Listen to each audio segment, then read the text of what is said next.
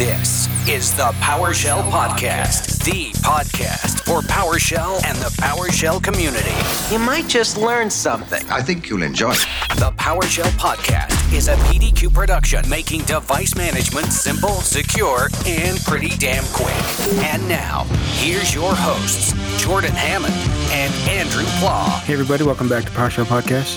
I am the clear reason that everyone is here, Jordan, along with the guy that does 95% of the work for none of the appreciation, Andrew Plaw. I get some appreciation. No, they're all here for me. I am delightful. Yeah. You're just a part of it. You're relatable. You're connectable. Yes. But it's not just us, man. No, honestly, the real reason people are here is for who's the guest, who we talking to. And today we have a legend. Long overdue. Joe Bennett. This is one where I think a lot of people said, hey, you should interview Jaykul at some point. And I don't know, it's been a long time, but we're glad you're here. It's been in the works. Thanks. Yeah. It's one of those. I'm happy to do it. Happy to have you.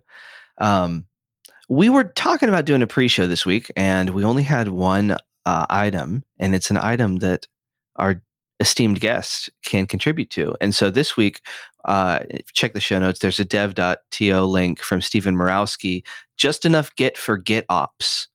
And Joel, you were saying that you do quite a bit of GitOps these days.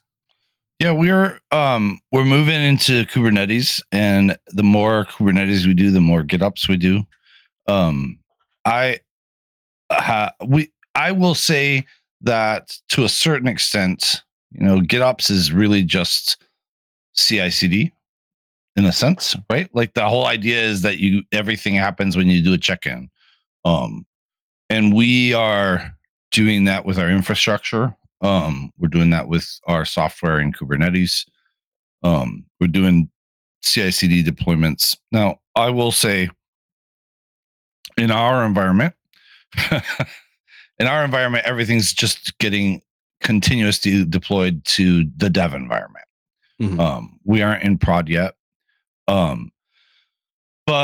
our Kubernetes clusters are all the way to prod, controlled by configuration in Git, and you check it in and it just automatically applies.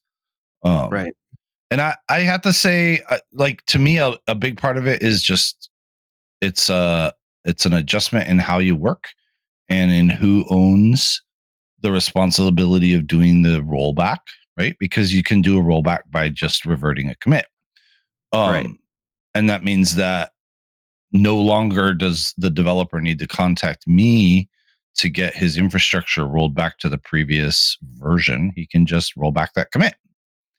Nice. So it's a big change. Just to kind of break it down and make sure I'm understanding it correctly. So this is like a CI/CD pipeline sort of, right? So you can imagine a pipeline. On one end, code is committed, and then certain actions can take place until the end when it produces some kind of finalized product. Excuse me. In the Kubernetes world, GitOps usually means that there's a secondary controller that runs on the cluster. I guess it doesn't have to run on the cluster. It has to have an agent on the cluster, and usually it just runs on the cluster. But essentially, it's checking Git for new commits. It's watching a branch or several branches or a branch per app or whatever. And when a change is committed, it pulls it down and applies it. And in the case of Kubernetes, it's kind of like anything else that's infrastructure as code. You have a text file, like bicep file, or a ARM JSON or it whatever. Kind of defines in this case, your environment that you need. Yeah, and in Kubernetes, you're defining everything, right? Network, what software, how many copies, what the health checks are supposed to be, all of the different things. It's all in that file. So this thing, whenever you make a commit, it pulls it down. It does the linting thing to make sure that everything's okay, and then it applies it or tries to. And it is very much like a traditional, CI/CD build system where it triggers when you make your merge to your branch, right? So you can have other branches and it doesn't care. As soon as you put it in the branch that it's watching, let's say main, then boom, everything goes, right? Yeah. And we do in ours, we have one big repository with folders for each cluster. So when you check something in to your main app, each of the clusters has a pointer to that, and they all deploy it. But you can check something into a single cluster and just deploy like a dev version of the app or whatever to one cluster. Cool. And I think that's becoming more and more common as a way for, I guess, companies to do things. I think it's the only way that you should do something like Kubernetes, because otherwise you're essentially the only other way to work with Kubernetes, right, is you're sending YAML files up and applying them, and then the source of truth ends up being the cluster itself, right? So if you want to know what's supposed to be on the cluster, you don't know. You have to check what's on the cluster, not what's supposed to be on the cluster. So with GitOps, you've got what's supposed to be on the cluster is what's in your Git repository. It gives us DR as well, of course, because it means that I can point another cluster at that same folder in my Git repo, and it'll come up the same way as the first one, right? Now, when people are trying to learn this, do you think that it's hard, it's complex, or can it be broken down easily? How should people approach learning it? Because I think, from what I understand, it might be helpful to understand it conceptually before diving into one particular aspect of it. But what's your opinion?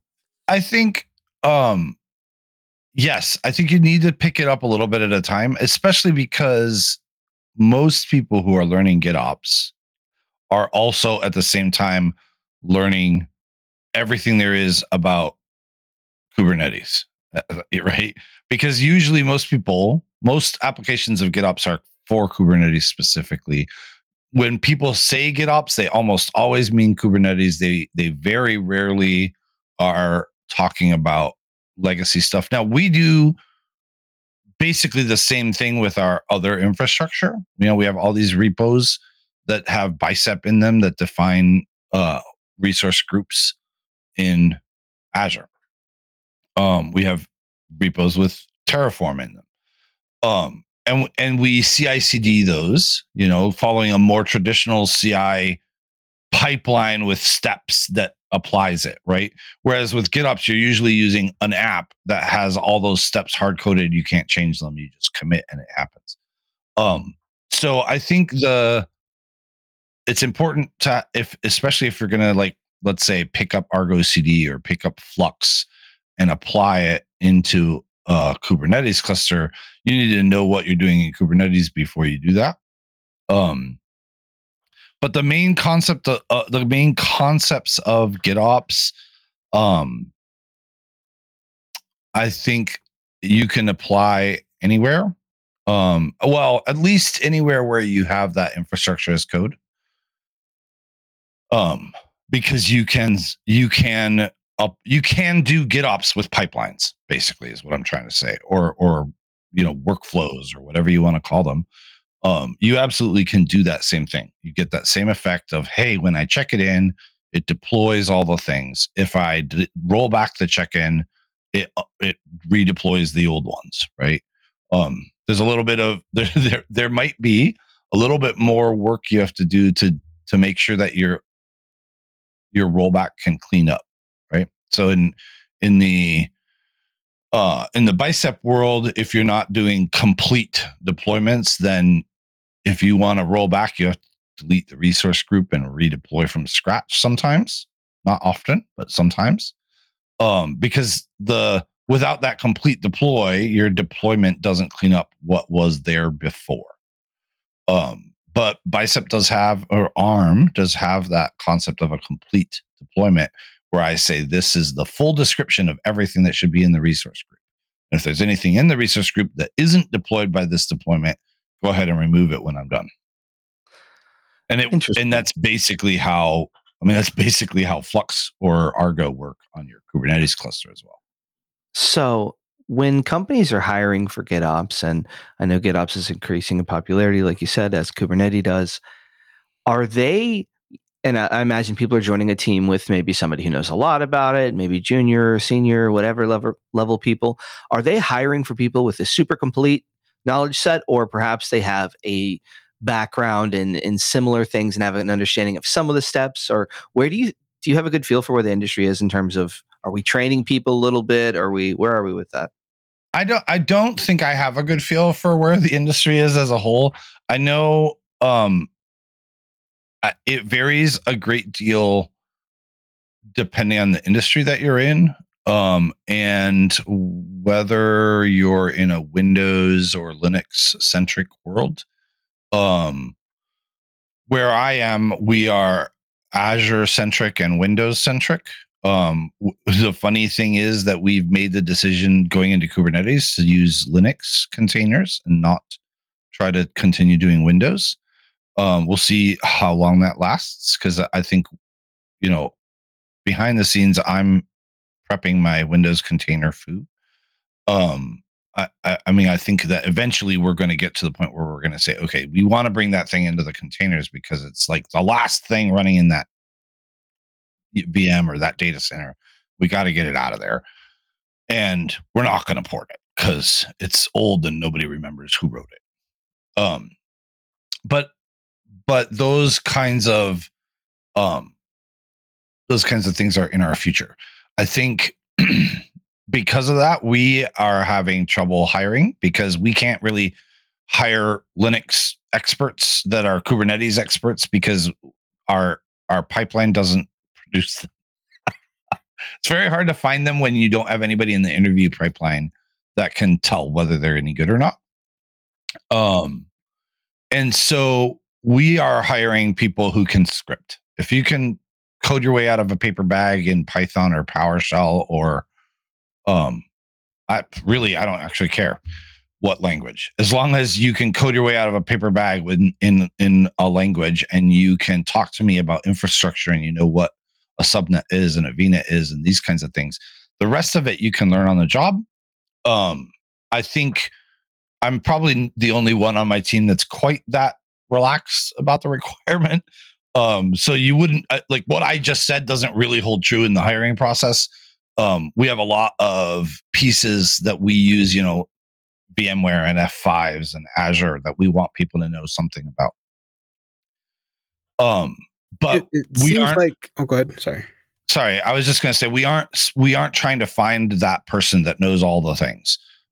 They're very rare. There's not enough of us in the hiring world out there to be able to find somebody that knows, like our tech stack, right, is primarily PowerShell, and Azure DevOps and Kubernetes and YAML and, kubectl and all this automation around Git and all, so there's two conflicting, I guess I would say, not conflicting, but traditionally two different sets of backgrounds that need to come together. And on top of that, like the apps that we deal with, the code that's coming into our cluster is half in .NET and, well, more than half in .NET. It's mostly in .NET and increasingly in Node. And so it's the number of people that know both of those stacks is small as well. And if you throw that in on top of, hey, can you write PowerShell? And do you know Kubernetes? Forget it, right? Those people are in high demand, and we don't really need to hire those people because I can train them. So we just want somebody that knows one of those really well. Cool. Can learn. Seems like an interesting area, and you're solving some fun problems. So I imagine some of our listeners. That's what keeps me. That's what keeps me happy. Yeah, solving fun problems. It seems like anytime that there is a new, I don't want to say new, but a newer thing, or where different technologies start to merge like this, there is a great opportunity for those that have some grasp on one to jump in early and become the new, like Absolutely. build themselves up to that. So it feels like if you have an interest in any of this stuff, it's a field right now where you can get in early, maybe Absolutely. with a less ideal skill set, and build the skill set and become ultra valuable. I mean, you guys don't necessarily know my background very well, but I'm a developer. I come from, I learned C# I won't tell you what I learned as my first programming language, but I learned dates me too much. But I learned C#. I came into the professional world as a C# developer, and um, and I was a web developer. I was working on web teams, and I was really passionate about automating things. And so when PowerShell came out, I got into PowerShell because it was a scripting language for the .NET framework, which I had learned really well, right? And I was like, this lets me leverage the knowledge I already have in a new place, right? So this is wonderful. And I jumped in on that early on, started blogging about it. That's how I got to be an MVP at Microsoft, was just because I was a technical blogger. Like other people were blogging, hey, getting started with PowerShell, your first hello world, right? And I'm blogging how to call .NET APIs or how to make a WPF window in PowerShell 1.0 before we could do star threads, right? That kind of nonsense. But the whole process there led me to a job at Splunk, which was DevOps adjacent. But at Splunk, I was a C# or Python programmer. And it was my first job doing Python. I didn't really know Python, but they didn't really care if I knew Python. They knew that I was a programmer and that I knew the automation world, and they were looking for that. And when I left there, I went back to doing WPF C# development for a while. But at some point I had an opportunity where somebody was like, we're trying to transition from on-premise to Azure, and we need people who know a broad array of things. And more importantly, we have this giant library of PowerShell that we need to maintain. And so we need a PowerShell expert. And I remember I called the hiring manager. Well, actually didn't call him. He was on our user group. So I lead the PowerShell online. I call it the PowerShell virtual user group. I don't think that's a catchy term that has caught on. So people call it the PowerShell Slack or the PowerShell Discord, depending on which one they're on. But we have it fully bridged. So there's I don't even know anymore. I can't keep track. 100 channels, let's say, on Slack and on Discord that are bridged across. So they work on both sides. And a couple of those channels cross into other communities. So we have a SQL channel that is actually joined to the SQL Server community. And we have a IRC channel that's joined into Libera Chat and a couple other things like that that are bridged to other places. So we have a room in there that's open for people to post job listings and whatever. And he had posted it in there. And I had called him, or not called him, but privately messaged him and said, how much is that job offering? And he answered me and I said, oh, thanks. And I just moved on because it wasn't enough money. And he messaged me back a couple of days later, like, wait, are you asking for yourself? And I said, well, I mean, not if that was the answer, no.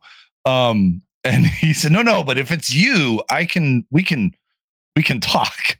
We can do something different, because if it's you, I can build a team around you. And so I went there, and honestly, this is one of those silly things. I did not realize when I went there, but it turns out that I'm pretty darn good at recruiting. Because when I go out and tell people, hey, I've got openings on my job, there were a bunch of people that wanted to come work with me. So we hired 3 or 4 guys, and we transitioned that company to be an all Azure government cloud certified thing.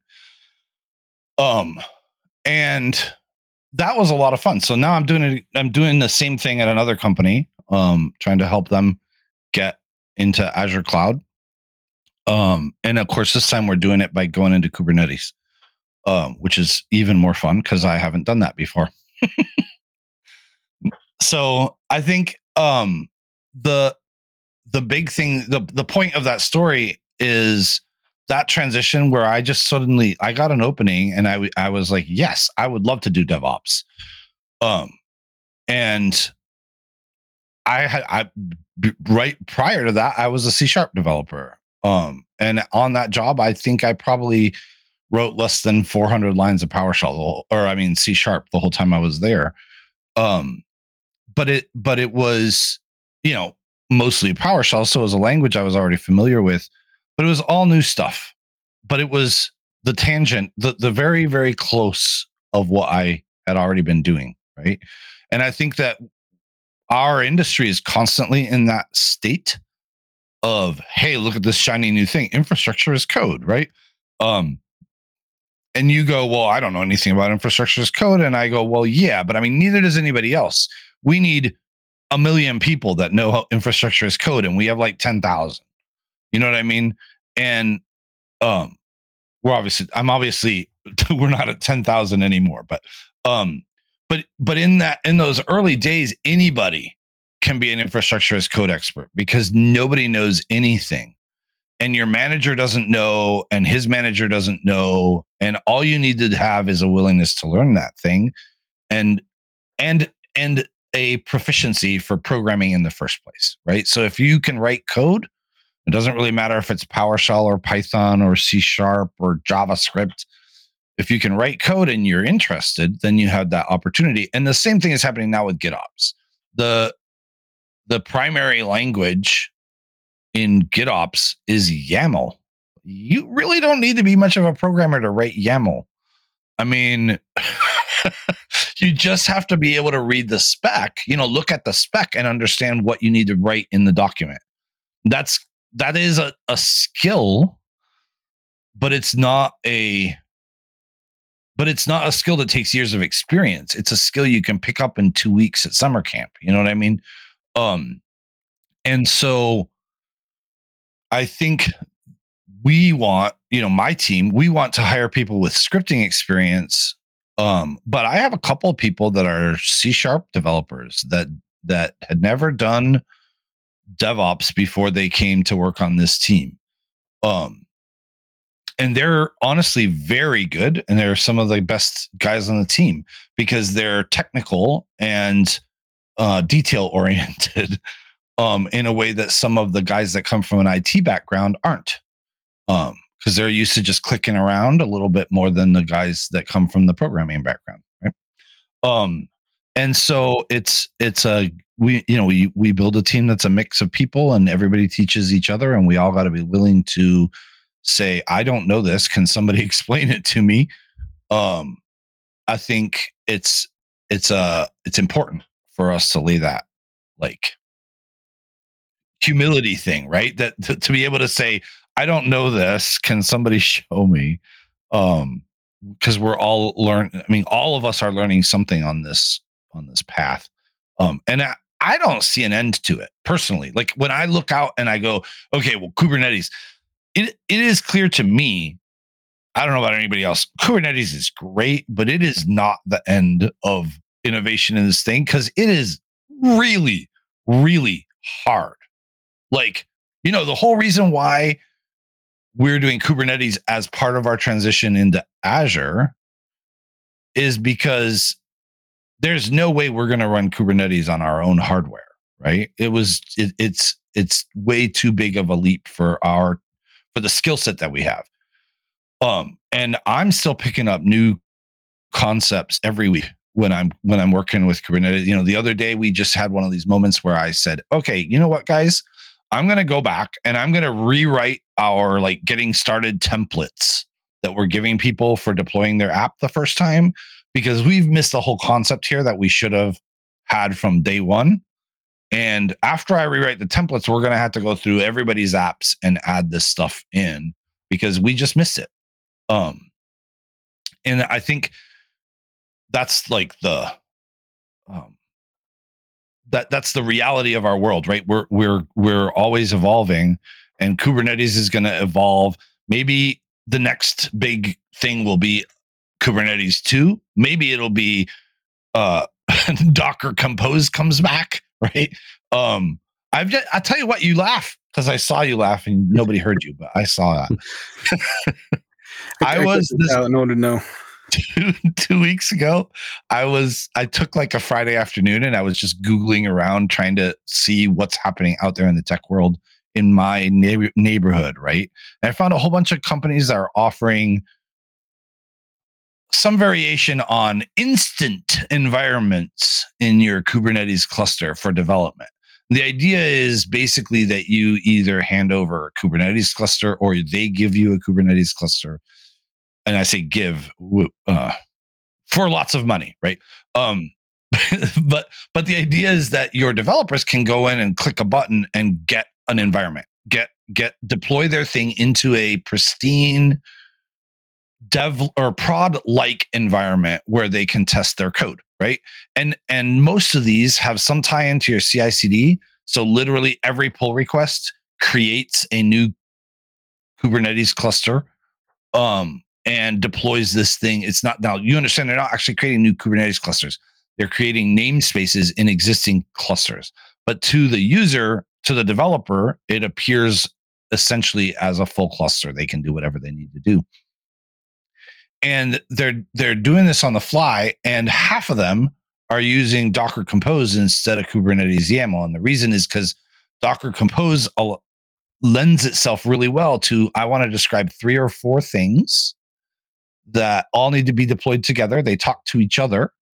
And I don't really care about the details under the covers because that's all been configured already, right? I just want to deploy this app with 3 containers that talk to each other. Docker Compose, the YAML for Docker Compose is a lot smaller than the YAML for Kubernetes to do that, right? And so they're building on top of Compose, and I'm like, okay. And Compose nowadays, Docker Compose can target Kubernetes, so this seems to me full and circle. This has gone in a conversation I wasn't expecting, but it's fascinating. But one thing that I've picked up from a lot of this is you seem to have a knack for picking up on what technology is going to take off and jumping in on that. And I guess my question is, I don't know if it's subconscious or if you're aware of it, but what are you looking for when you decide this is where I'm going to make the next leap because it's going to become something? That's a good question. I think I can honestly say that I have it on my I have on my resume that I'm a challenge-driven developer. And what I mean by that is the thing that will keep me interested and the reason why I'm still here at this company where I am right now. I think I'm allowed to mention them. I'm working at Loan Depot right now. We're not doing that great right now because we're a mortgage company, and the mortgage industry right now is kind of a shambles. Because interest rates have gone up, and Loan Depot in particular was focused for a long time on refinancing mortgages. So we were killing it back when interest rates were 0 point something. So we're pivoting. We're doing home equity lines of credit. We're doing a whole bunch of other stuff. And I try not to worry about the business side of things because it's just not. I'm not interested, if I'm perfectly honest.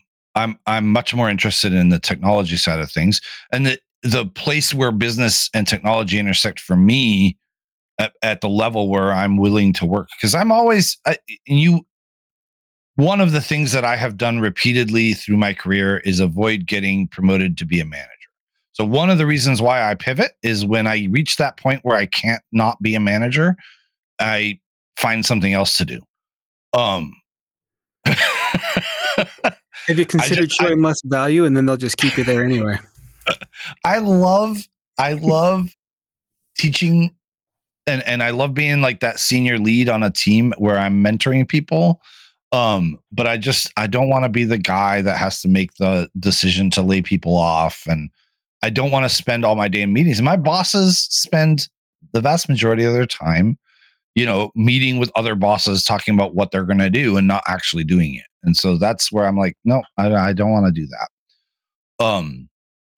But as far as like where I go, it's about that challenge. It's about looking for something interesting that I feel like, hey, I want to know how to do that.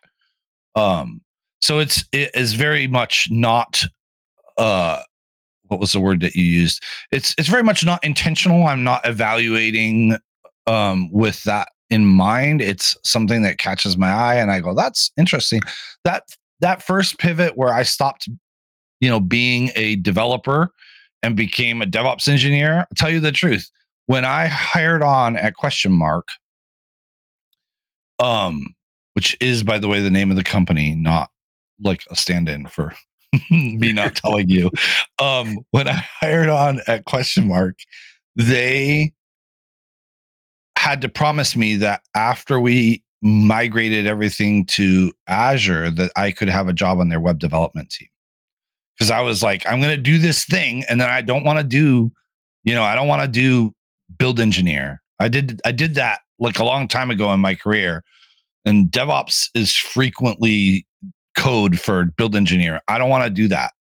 I want to be a developer, and I want interesting problems to solve, not the build failed, right? So they did. They promised me that. Of course, then they outsourced that whole department to India, but that's a whole nother conversation. But that was part of my. I was afraid, right? Like I was like, I don't know if I really want to do DevOps. I need an out. And I don't worry about that kind of stuff anymore, because I've found, for myself at least, that if I'm willing to pivot, I can always, if I'm willing to do the work that needs to be done, I can always find a job. So it's you follow opportunity and just trust in yourself to be able to do it. Yeah. That's gotta be nice to have that kind of confidence. I tell you what, I wish that I could teach it. But I do have that. I don't have to think about that. I don't worry about it. Now, obviously, part of that is just earned, right? I've been doing this thing for decades now. I can say decades now. You don't be on the end, right? a 15-time MVP without I a am whole a lot of merit. 15-time MVP, and I have enough experience to say, yeah, it won't be a problem. Do I need to learn something new? Fine, no big deal. Just as long as you're okay letting me learn that on the job, then we'll be fine. So it's got to be pretty important for you to get a feel during the interview that they're going to give you the leeway to learn the new thing then. Yes, it is. Going in having to learn with no grace period seems like a... I will say I explicitly look the thing that will turn me off of your company faster than anything else is if I say, by the way, I'm a Microsoft MVP. I go to the MVP conference every year. That means I need a week to go to that. And I speak at the PowerShell Summit every year. I need a week to go to that. And I would like to go to a conference to learn. So that's going to be 3 weeks that are not my vacation, right? And if you're okay with that, that is all I need to understand how you value learning, right? And how you value personal development, because those are the key things, right? For me, if you're okay with that, I don't necessarily, now what I really want to hear you say is, oh yeah, we pay for 2 conferences every year, right? That's what I really want to hear you say. As the manager, yeah, absolutely. We pay we send everybody to a conference every year, right? Or oh no, not in addition to that, you're going to have to fly out to our corporate headquarters twice a year. Fine, great. But because I only work remote anymore, I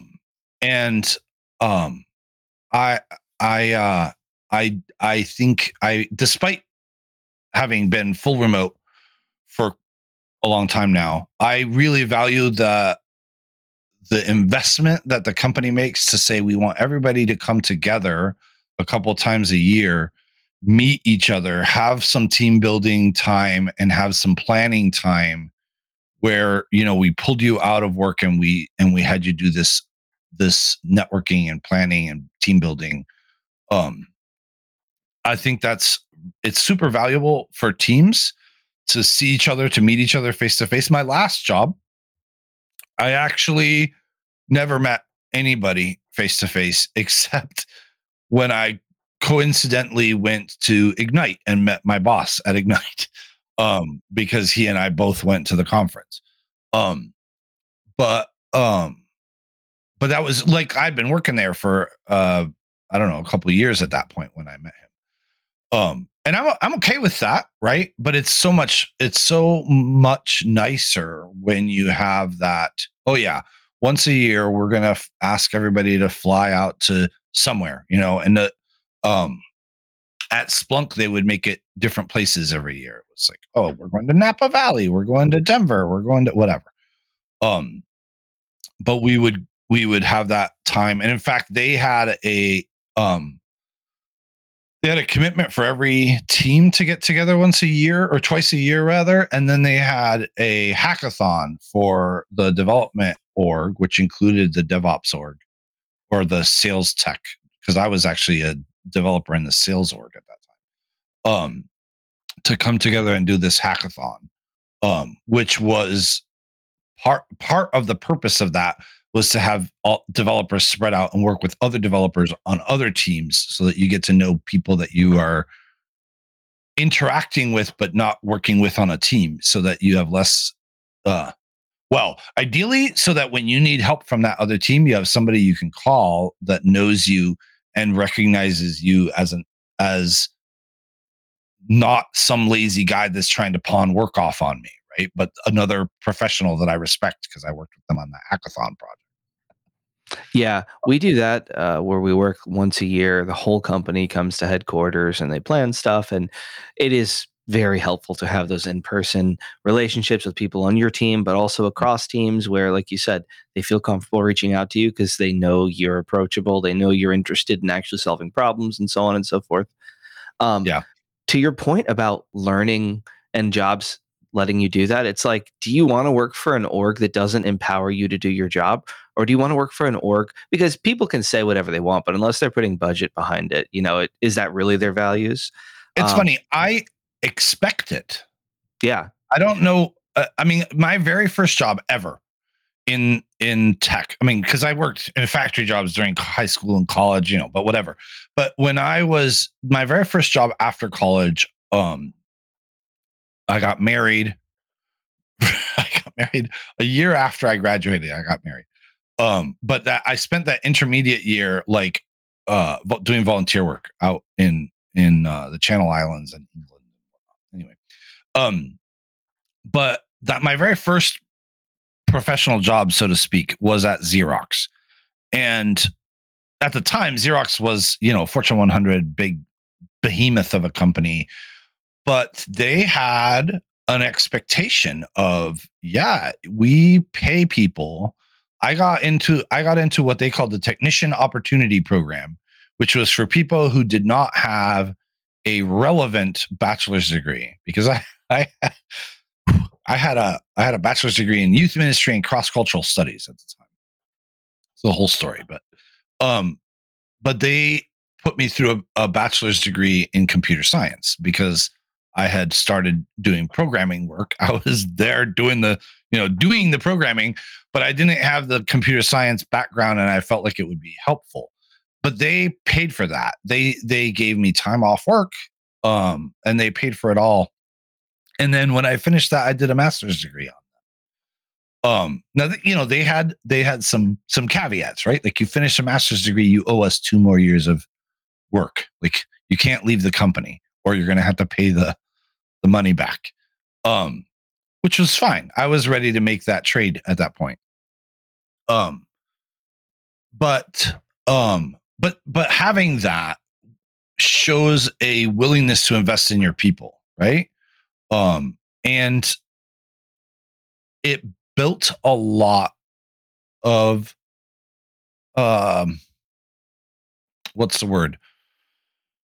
Trust. Well, I was very committed to the company. I stayed at Xerox at least 5 years longer than I should have stayed at Xerox. In the sense that I was not getting paid what I was worth for at least 5 years while I was at Xerox. And that wasn't because I owed Xerox that time, because I had worked that time already. It was because I liked the company, and I liked the people that I worked with. And even though I could see that the stock was going down and that we were outsourcing our work, we were desperate. The company was trying to pivot from, hey, we make printers and copiers, to anything that might be relevant in a world where nobody cares about putting things on paper. because I can email it to you, right? And so they were definitely flailing a bit, and my teammates were leaving, right? I was watching people go. But I was loyal to the company, not out of some sense that they were going to succeed, but out of some sense of obligation, because they were good to me and I wanted to be good to them, that kind of thing. And I feel that, like, to a lesser degree, I think I've learned a little bit my lesson at Xerox about sticking around too long. But I feel that to a lesser degree anywhere where the company is willing to invest in their people. Because I feel like if you're willing to invest in me, then I'm willing to take a chance on you and give you a little bit more effort, a little bit more of a chance to turn things around than I would otherwise. It's an interesting thing. I've worked a couple places where they don't do that. And I didn't last long there. So it's an interesting, like even subconscious trade-off, if you will. Yeah. And it definitely, if you're hiring smart people, you're going to want people who want to learn. And if you're hiring that type of person, you got to empower them. And then they'll, like you said, be loyal. They'll do more work. They'll be more invested. So I think smart leaders see that hopefully more and more as we, as tech professionals, kind of grow and improve. Hopefully, freaking leadership, the people with the budgets, learn as well and have that kind of modern perspective Right. on approaching your job. But I wanted to take a moment to highlight some of your favorite PowerShell talks because you've been a long time MVP, right? You've given some great talks over the years. Are there any in particular that stand out to you as interesting or worth sharing? Because I know there's a bunch of them. Gosh, I don't know. I think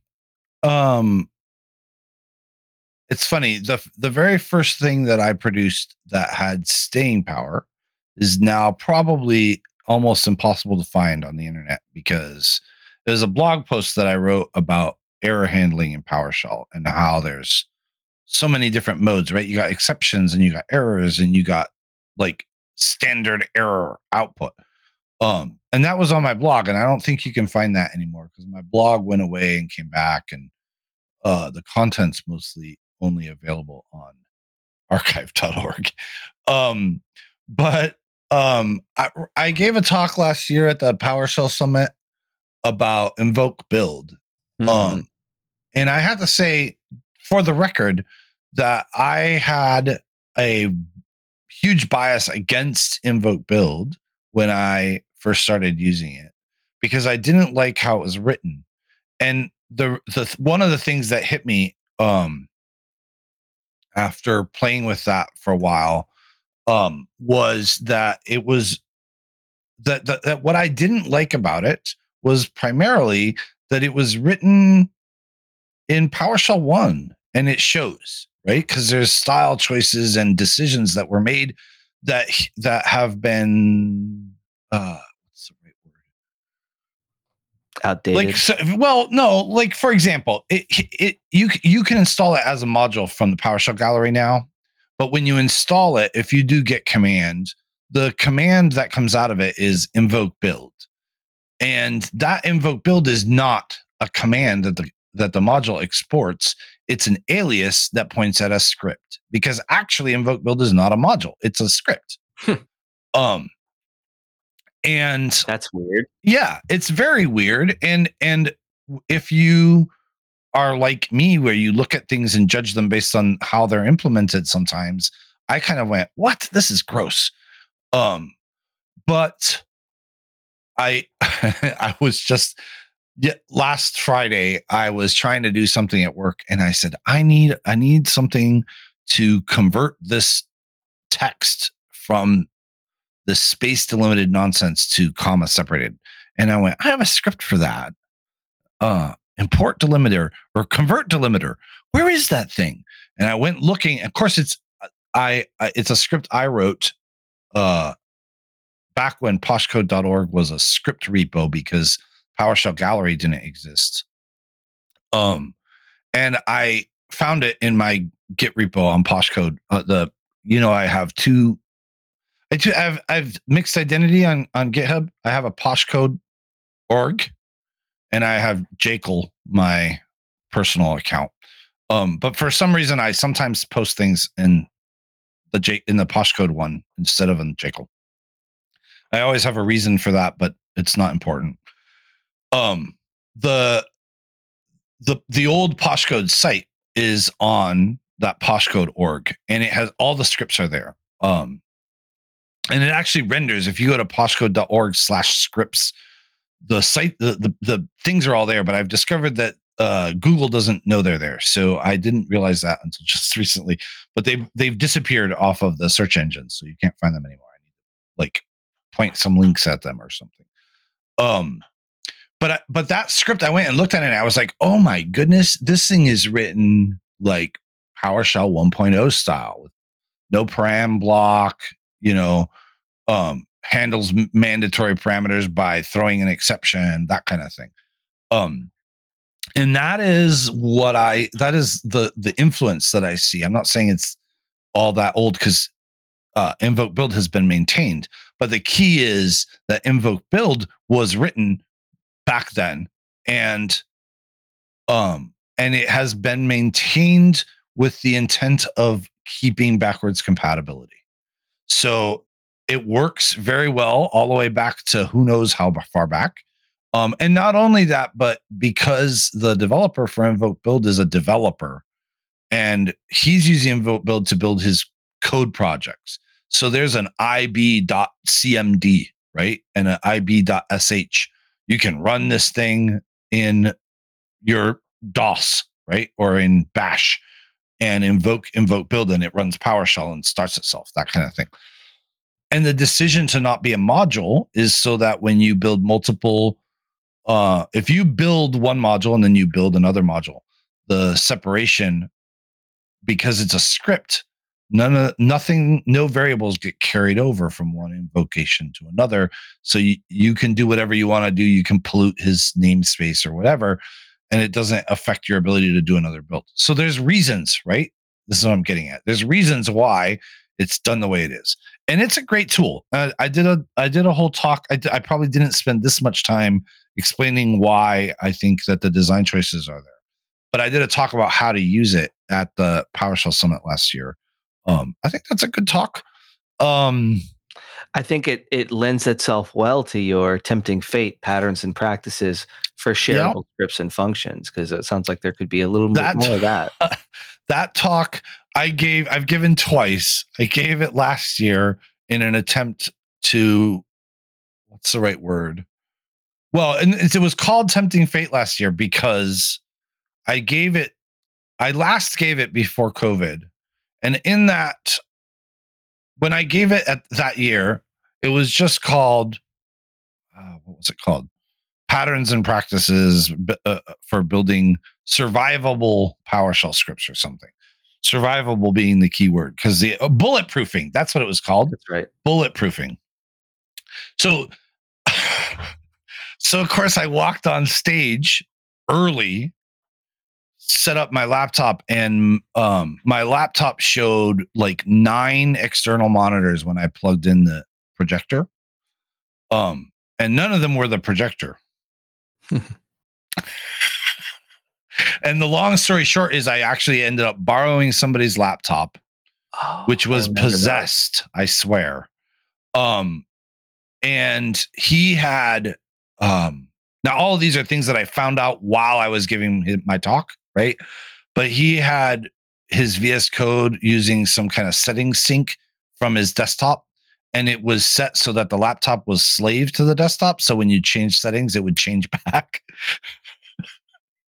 And my whole talk had been built around the idea that I had this extension in VS Code that did slides. Because they were all written in Markdown, and I was just going to show them in a side panel in VS Code, and then be able to toggle back and forth between code and the slides. And that all just went, it went bad in so many ways. It was just ridiculous. I did still do my talk. I think I probably started 10 minutes late, because of fighting technical issues. I shouldn't say that. I didn't start 10 minutes late, but I got to content 10 minutes late because of fighting technical issues. Because I was there doing the whole like, okay, guys, so we're gonna try this, and hi, my name is, and this kind of stuff while I'm like fighting the laptop. So that was crazy and frustrating, and so I thought I would do it again. But that talk, obviously one of my passions when it comes to PowerShell is that we as a community should all write the best that we can write, and that we should as a community make that we should all agree on, hey, this is the best way to do it, or these are good ways to do it. Maybe we can't agree on what the best way is, but these are good ways to do it, and that we should be prolific as a community at telling other people that are new, oh, don't do it that way. There's a better way. Wrap your code in a try catch, and don't write functions. Write a module. Don't write scripts. Write a module. And these little things like, yeah, you can write scripts. Absolutely. At work, we have a repo full of scripts, and I tell everybody on the team, look, this is where you put things when it's like a brainstorm, or you wrote it to solve a problem while you were on call. Put it in there, and then put a ticket in the backlog to get that thing moved into a module and write tests for it, so that we know that it works and that it stays working going forward. Because otherwise, this thing just becomes like the lost land, the land of lost toys, right? Like all these things out there, and some of them work and some of them don't, but nobody knows which ones work. And so it's like there might be gems in there, but we're too scared to use them, right?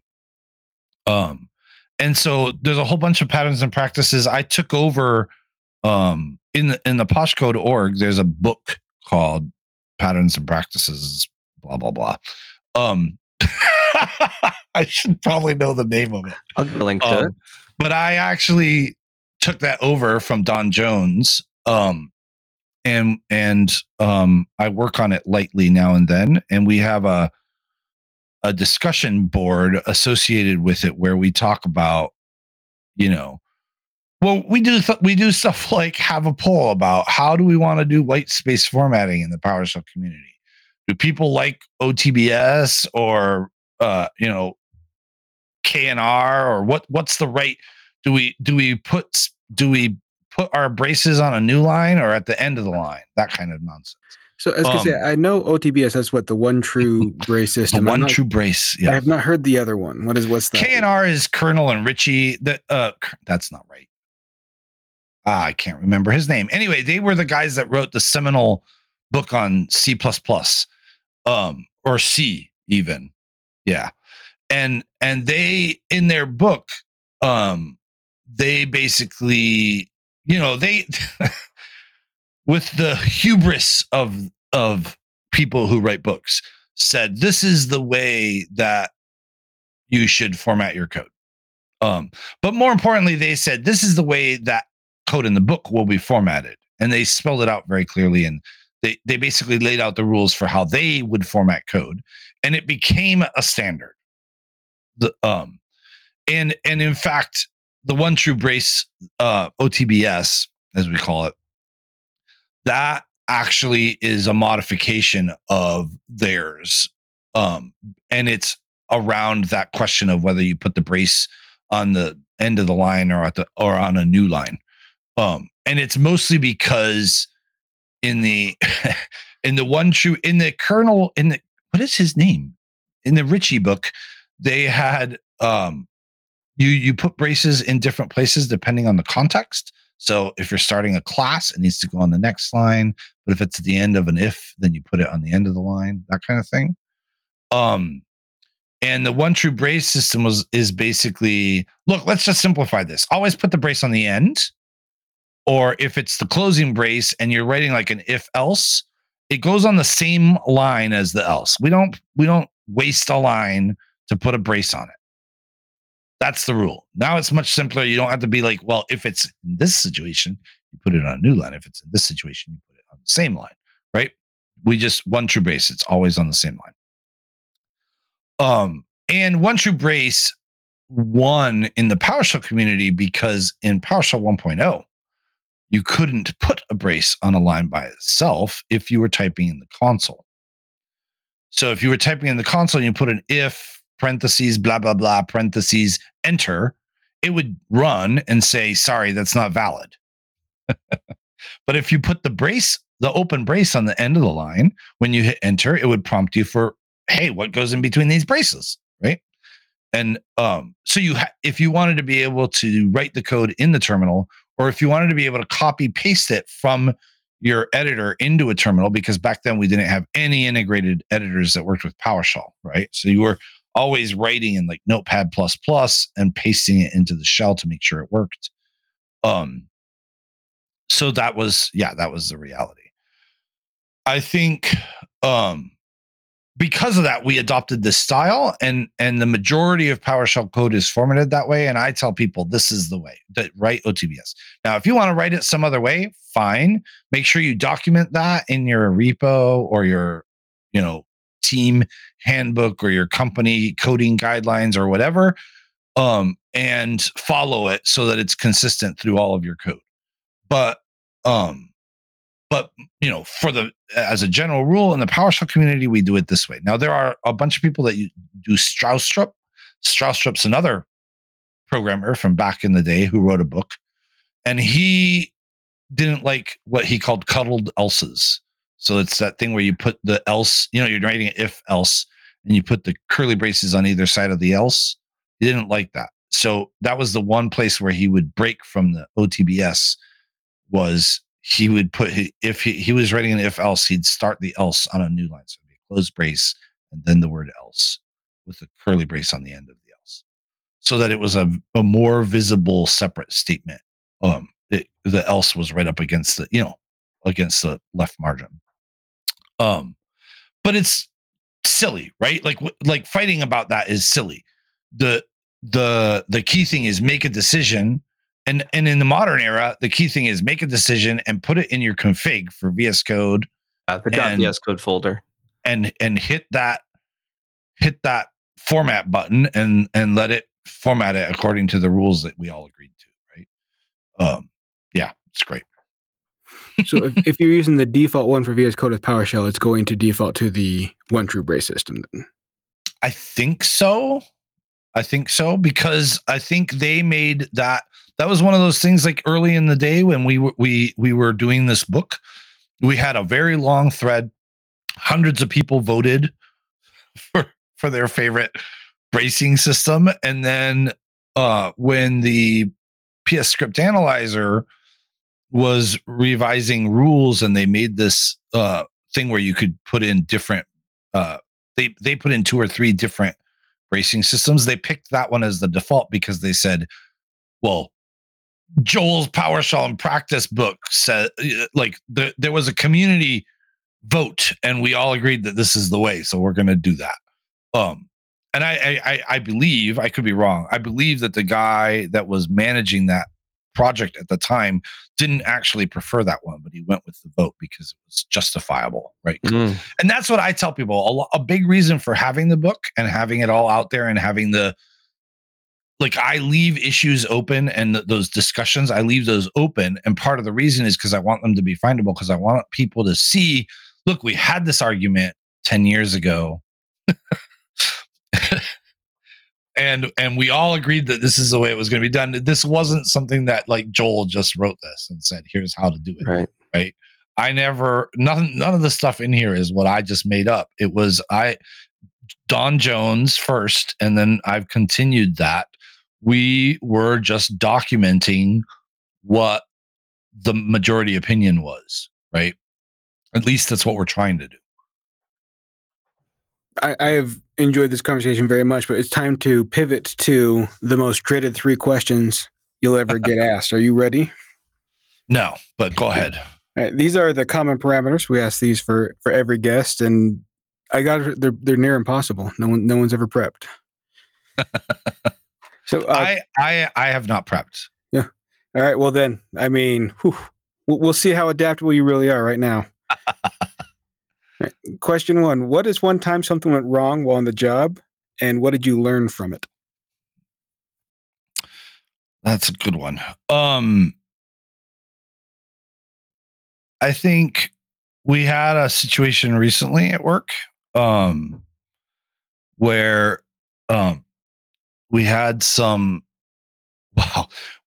teams deploy unintentional. That GitOps thing bit us, basically. A team didn't understand what they were doing. One of the development teams didn't understand the implications of what they were doing. And they were trying to deploy one microservice, and they deployed all 5 of them instead to production, of course. Because nobody noticed before it got to production. And so one of the things that I learned from that was that we need to document our assumptions. And I think that's true across the board. I've learned this lesson before. You need to say upfront to everybody. And one of the things that we know on my team is that documentation is never good enough. And that's not because you can't write good enough documentation, but it's because no matter how much effort you put into documentation, somebody's going to come along and not read it. So we try to back up documentation with reminders and these kinds of like pivot moments where I force you to acknowledge that you read the documentation even though you maybe didn't. That kind of stuff. But the bottom line is we need to be explicit about saying, hey, this folder, when you say publish, we're publishing the whole folder, not just the one app. And that version number, because what happened in their case was there's a place in the YAML where they are supposed to set which version of the component should be deployed, right? Which version of their container should be deployed.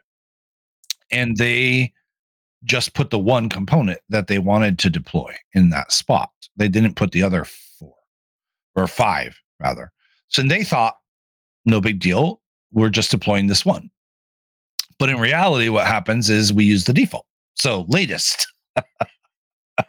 So we just deploy latest if you don't tell us which version. And that was because when we were doing the work originally, it didn't occur to us that somebody would put a bunch of stuff in and only want to deploy one, right? Just wasn't an assumption. It was an assumption that we made that you'd deploy one thing and then you'd come and add another thing and then you'd come and add another thing, right? And that just turned out not to be the case. That's just not how developers were doing it. They were working on 5 things at once, and they wanted to release the first one when it was ready, and the rest of them were not ready. And so we had to revert that, and actually, to be honest, we had to come up on the spot in the release meeting. I had to explain to them, okay, here's a way that you can do what you're trying to do without just deleting everything from the YAML and starting over with just one app in it, right?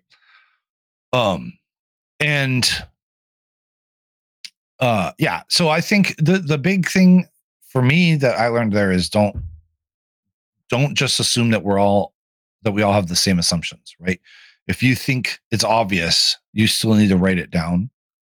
And not just write it down. Make sure that you tell people that when they're onboarding. But make sure that you tell your team that when they hire somebody new, that person needs to know, et cetera, right? Because we're just having it in the README has never been enough. That's a good takeaway. And I like the bit about documentation just because, I mean, as someone who's terrible at even doing the basics, it's never good enough anyway. But I like to hear that even those that put in the work, it's still not good enough. Yeah, and that's one of the reasons we tell people, right? Like, Snover used to have a saying about documentation. trying to remember the exact, because I'm going to horribly misquote him but it was something like documentation is like sex. When it's bad, it's good. Even when it's bad, there was more to it than that. But the point is that even when it's bad, it's better than nothing, right? And that is totally the key thing. Like, you have to write it, because even when it's bad, it's better than not having it. Anyway, yeah. All right, What's your other question? Question 1 out of the way. Question 2, it only gets more difficult from here. With everything that you know now, what's one tip you would give your younger self when you're first starting out? Be less afraid to move jobs. And I guess I might even say that as be looking even when you're not looking. Keep an eye out, because the key thing about it is that your value increases constantly, right? And we forget that. And as you are learning, your value is increasing. Be prepared to either force that issue at your current employer or look somewhere else, because otherwise you're just going to get stuck like I did for a long time in a job where you're not getting paid what you should have been. When I left my first job, I got a 80% pay raise and 100% signing bonus for I got a year's salary. Let's go. And that was just the first time that I ever thought, hey, I should go look outside of my company. And that was the first job that I ever took, leaving one company to go to a new job.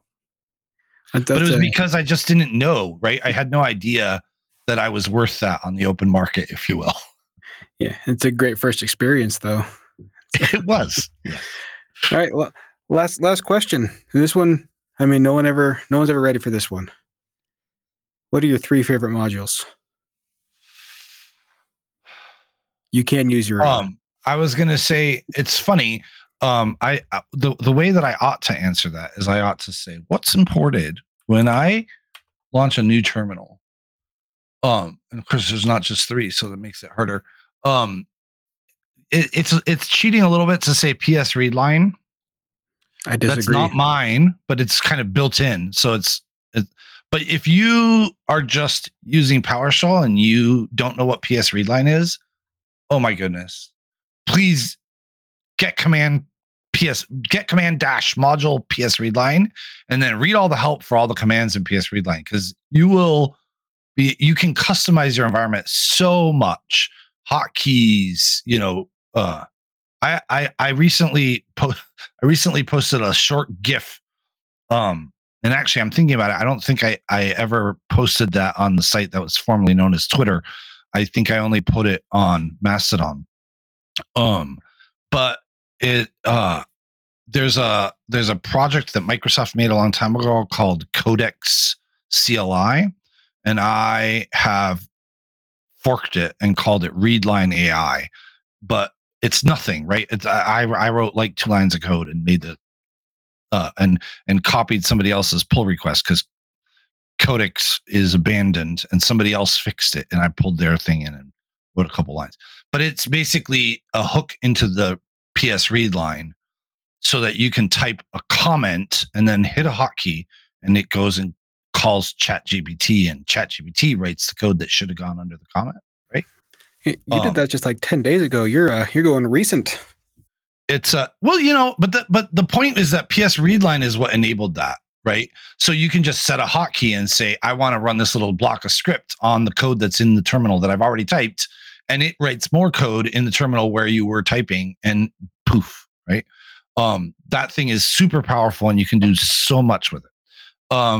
I think my other 2 favorite modules right now are going to be my configuration module, which is a way to give your module settings. So if you have a module, hey, PS readline author, if you have a module that ought to have in the case of PS Readline, ought to have a configuration file where it saves what people want their configuration to be. All you do with configuration module is you import it, or you make it a required module for your module, and you type import configuration somewhere in one of your commands, and it will import basically there's an export configuration and an import configuration, and both of them detect the module they're running from, figure out where on the computer the file should be saved. Basically, it goes in your app data or your .config local if you're on Linux. And it saves a file configuration.psd1. And it's paired with another module called metadata that does serialization to PSD1 format. So people can, or module authors, I guess I should say, can export any object that they have, or like a hash table or any object that they have their settings for the module in. You can just serialize it to disk and then deserialize it when you start up again. It's a really easy way to give your module settings. And was that my third? I kind of cheated and got metadata in there, but I think that's the second one I mentioned. So the third one's going to be Easy Theme, which you have to try you have to try. Basically, Easy Theme is another one that I wrote, and it takes configuration and makes it apply to modules that didn't bother doing their own configuration. So you can write. There is a module out there now. These ones are in pre-release on the PowerShell gallery, so you can find them. But to install them, you'll have to do the allow pre-release. But there is a theme.psReadline out there and a theme.psStyle out there, and those two modules that I wrote are just really, really thin wrappers around PSStyle and PSReadline to change the colors on them, right? So you can, from the Easy Theme module, you can write a wrapper around whatever you want. I mostly play with colors because I'm really into the ANSI escape sequences and making my colors be the way that I want them to be. But Easy Theme gives you a way to wrap really anything that you can do in a script, and it let you write a pair of commands like get whatever theme and set whatever theme, and it will serialize the results of that. So when you say export theme, what it actually does, Easy Theme, right? That you write a module, and in that module you put in your private data an annotation that says I support Easy Theme, and this is the command you call for get, and this is the command you call for set in my module, right? So you can see that in example. I wrote a theme.psReadline. That's an add-on for the PSReadline module that just has a get PSReadline theme and a set PSReadline theme, okay? And it sets the colors that PSReadline uses for code highlighting. You know that when you're typing in the PowerShell terminal, PSReadline actually does syntax colorizing, right? So those colors are settable in the PSReadline command, but they're complicated, and it doesn't save them. So if you set them, you have to put them in your profile or something, right? So theme.psReadline lets you set them all and then do export theme, and it saves it with a name. So you say export theme Joel, right? And now my settings are stored. And then when it comes back, I can do import theme Joel, and it imports. And in fact, what actually happens is that when you import Easy Theme, it looks at all your modules and sees, do any of them support Easy Theme? And if so, have I imported a theme? And if so, let me send the settings from that theme to the modules that are already loaded. And vice versa, if you import a theme PSReadline, for example, after you've imported a theme with Easy theme.psReadline will go to Easy Theme and say, hey, what theme is running? And it'll call it and set the settings. So it's like a bidirectional thing. But the key thing is that if you use, I've actually got on my computer, I've got theme PowerShell, theme PSReadline, theme PSStyle, and theme Windows Terminal. And those four all work with Easy Theme to color different parts of what I'm working on, right? So I have a theme saved that has matching colors for the default 16 colors that are in PS Readline, or I mean in PS Style, and then code for the PS Readline and PowerShell. And then also does the color scheme for Windows Terminal. I was wondering, could you have just like an alternate theme that like shows well for presenting? So if you're giving a speech, and Yes, say exactly why I wrote it. Yep. Okay. Yep. Okay. So the idea is that you can have multiple themes and you can switch between them. In my profile, I detect if the terminal's elevated and I import a different theme when the profile's running elevated, so that I get a different. Now, I have over the years I've changed that. It used to be that my elevated theme was inverted, right? So it was like a red background. Then I started using a white background with black text for elevated. Nowadays, I just change the prompt so that I can tell from looking at the prompt, because I don't like that white background anymore. It's too bright. Can't deal with it.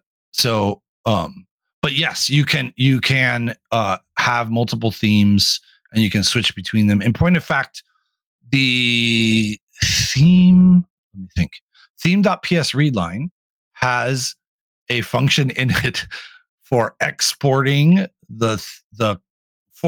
importing. I guess I'm not sure now that I say that out loud. I can't remember which way I wrote the verb there, but basically for taking the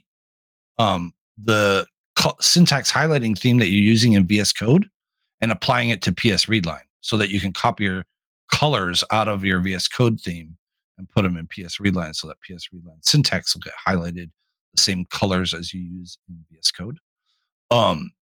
And the theme.ps style or theme.windows terminal, one of those has a command for pulling in iTerm2 themes. So you can do a get iTerm2 theme, and there's like, I don't even know how many hundred or whatever themes there that are color schemes for the terminal, for the like those base 16 colors that the Windows terminal stores.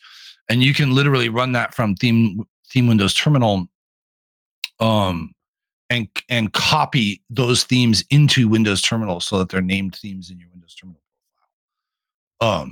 But you can also obviously apply them to your computer, and you can switch. I mean, if you were that sort of person, and I am not, but I tried it for a few days just to prove that it could be done. You can get a random theme every morning, apply it to your Windows terminal. Anyway, Mix things up a little bit. Yeah. Well, I'm not sure if you're aware of this, but you've actually been speaking to a major celebrity whose excellence shines so bright it's been known to short out people's web cameras if they're on the same call as him.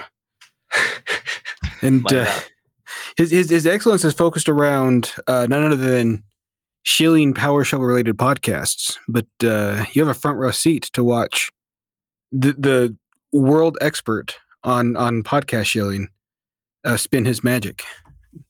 Take it away, Andrew. Jordan, thank you so much. Beloved listeners, thank you for another fantastic PowerShell and knowledge-filled episode. Hit us up with a like, comment, subscribe, give us a 5-star review on Apple Podcasts or your podcast platform of choice. They can listen to us anywhere, Jordan. They can even watch us on YouTube. That's amazing. You can join us. Oh, wait. You can actually email us first. PowerShell@pdq.com. That goes to Jordan and I. If you got feedback, things we should cover, awesome projects that you've seen. If you're on Discord, check out the PowerShell official Discord. There are some links below. There's also the Slack. And like Joel mentioned, there's also a way to tap in through IRC. If you want some more of Jordan and I, we're on the PDQ Discord regularly. There's a PowerShell channel. There'll be a link to that. If you want to find us across the interwebs and see what else we're up to, I'm Andrew Plotek. He is DevOps Jordan. And Joel, thank you so much for joining us. Where can we find you? It's a pleasure. I'm Jaykul, pretty much everywhere. Jaykul on Twitter. On Mastodon, I'm at Fostodon, which is the FOSS Tadon. But I'm also Jaykul on LinkedIn and Facebook, and I don't do tech stuff. I don't use LinkedIn really at all. I do it for when I'm looking for work, but other than that, I really don't use it. Awesome. But yeah, Cool. If you find a Jaykul, it's probably me. Links in the show notes to all of your stuff, ways to connect with you. It'll all be there. Jordan, another award-winning episode. Joel, thank you for joining us. Thanks for having me. Thanks for listening to the PowerShell Podcast with your hosts, Jordan Hammond and Andrew Plaw. 2 kinds of flavor, 2 kinds of crunch. The PowerShell Podcast is a production of PDQ.com, making device management simple, secure, and pretty damn quick.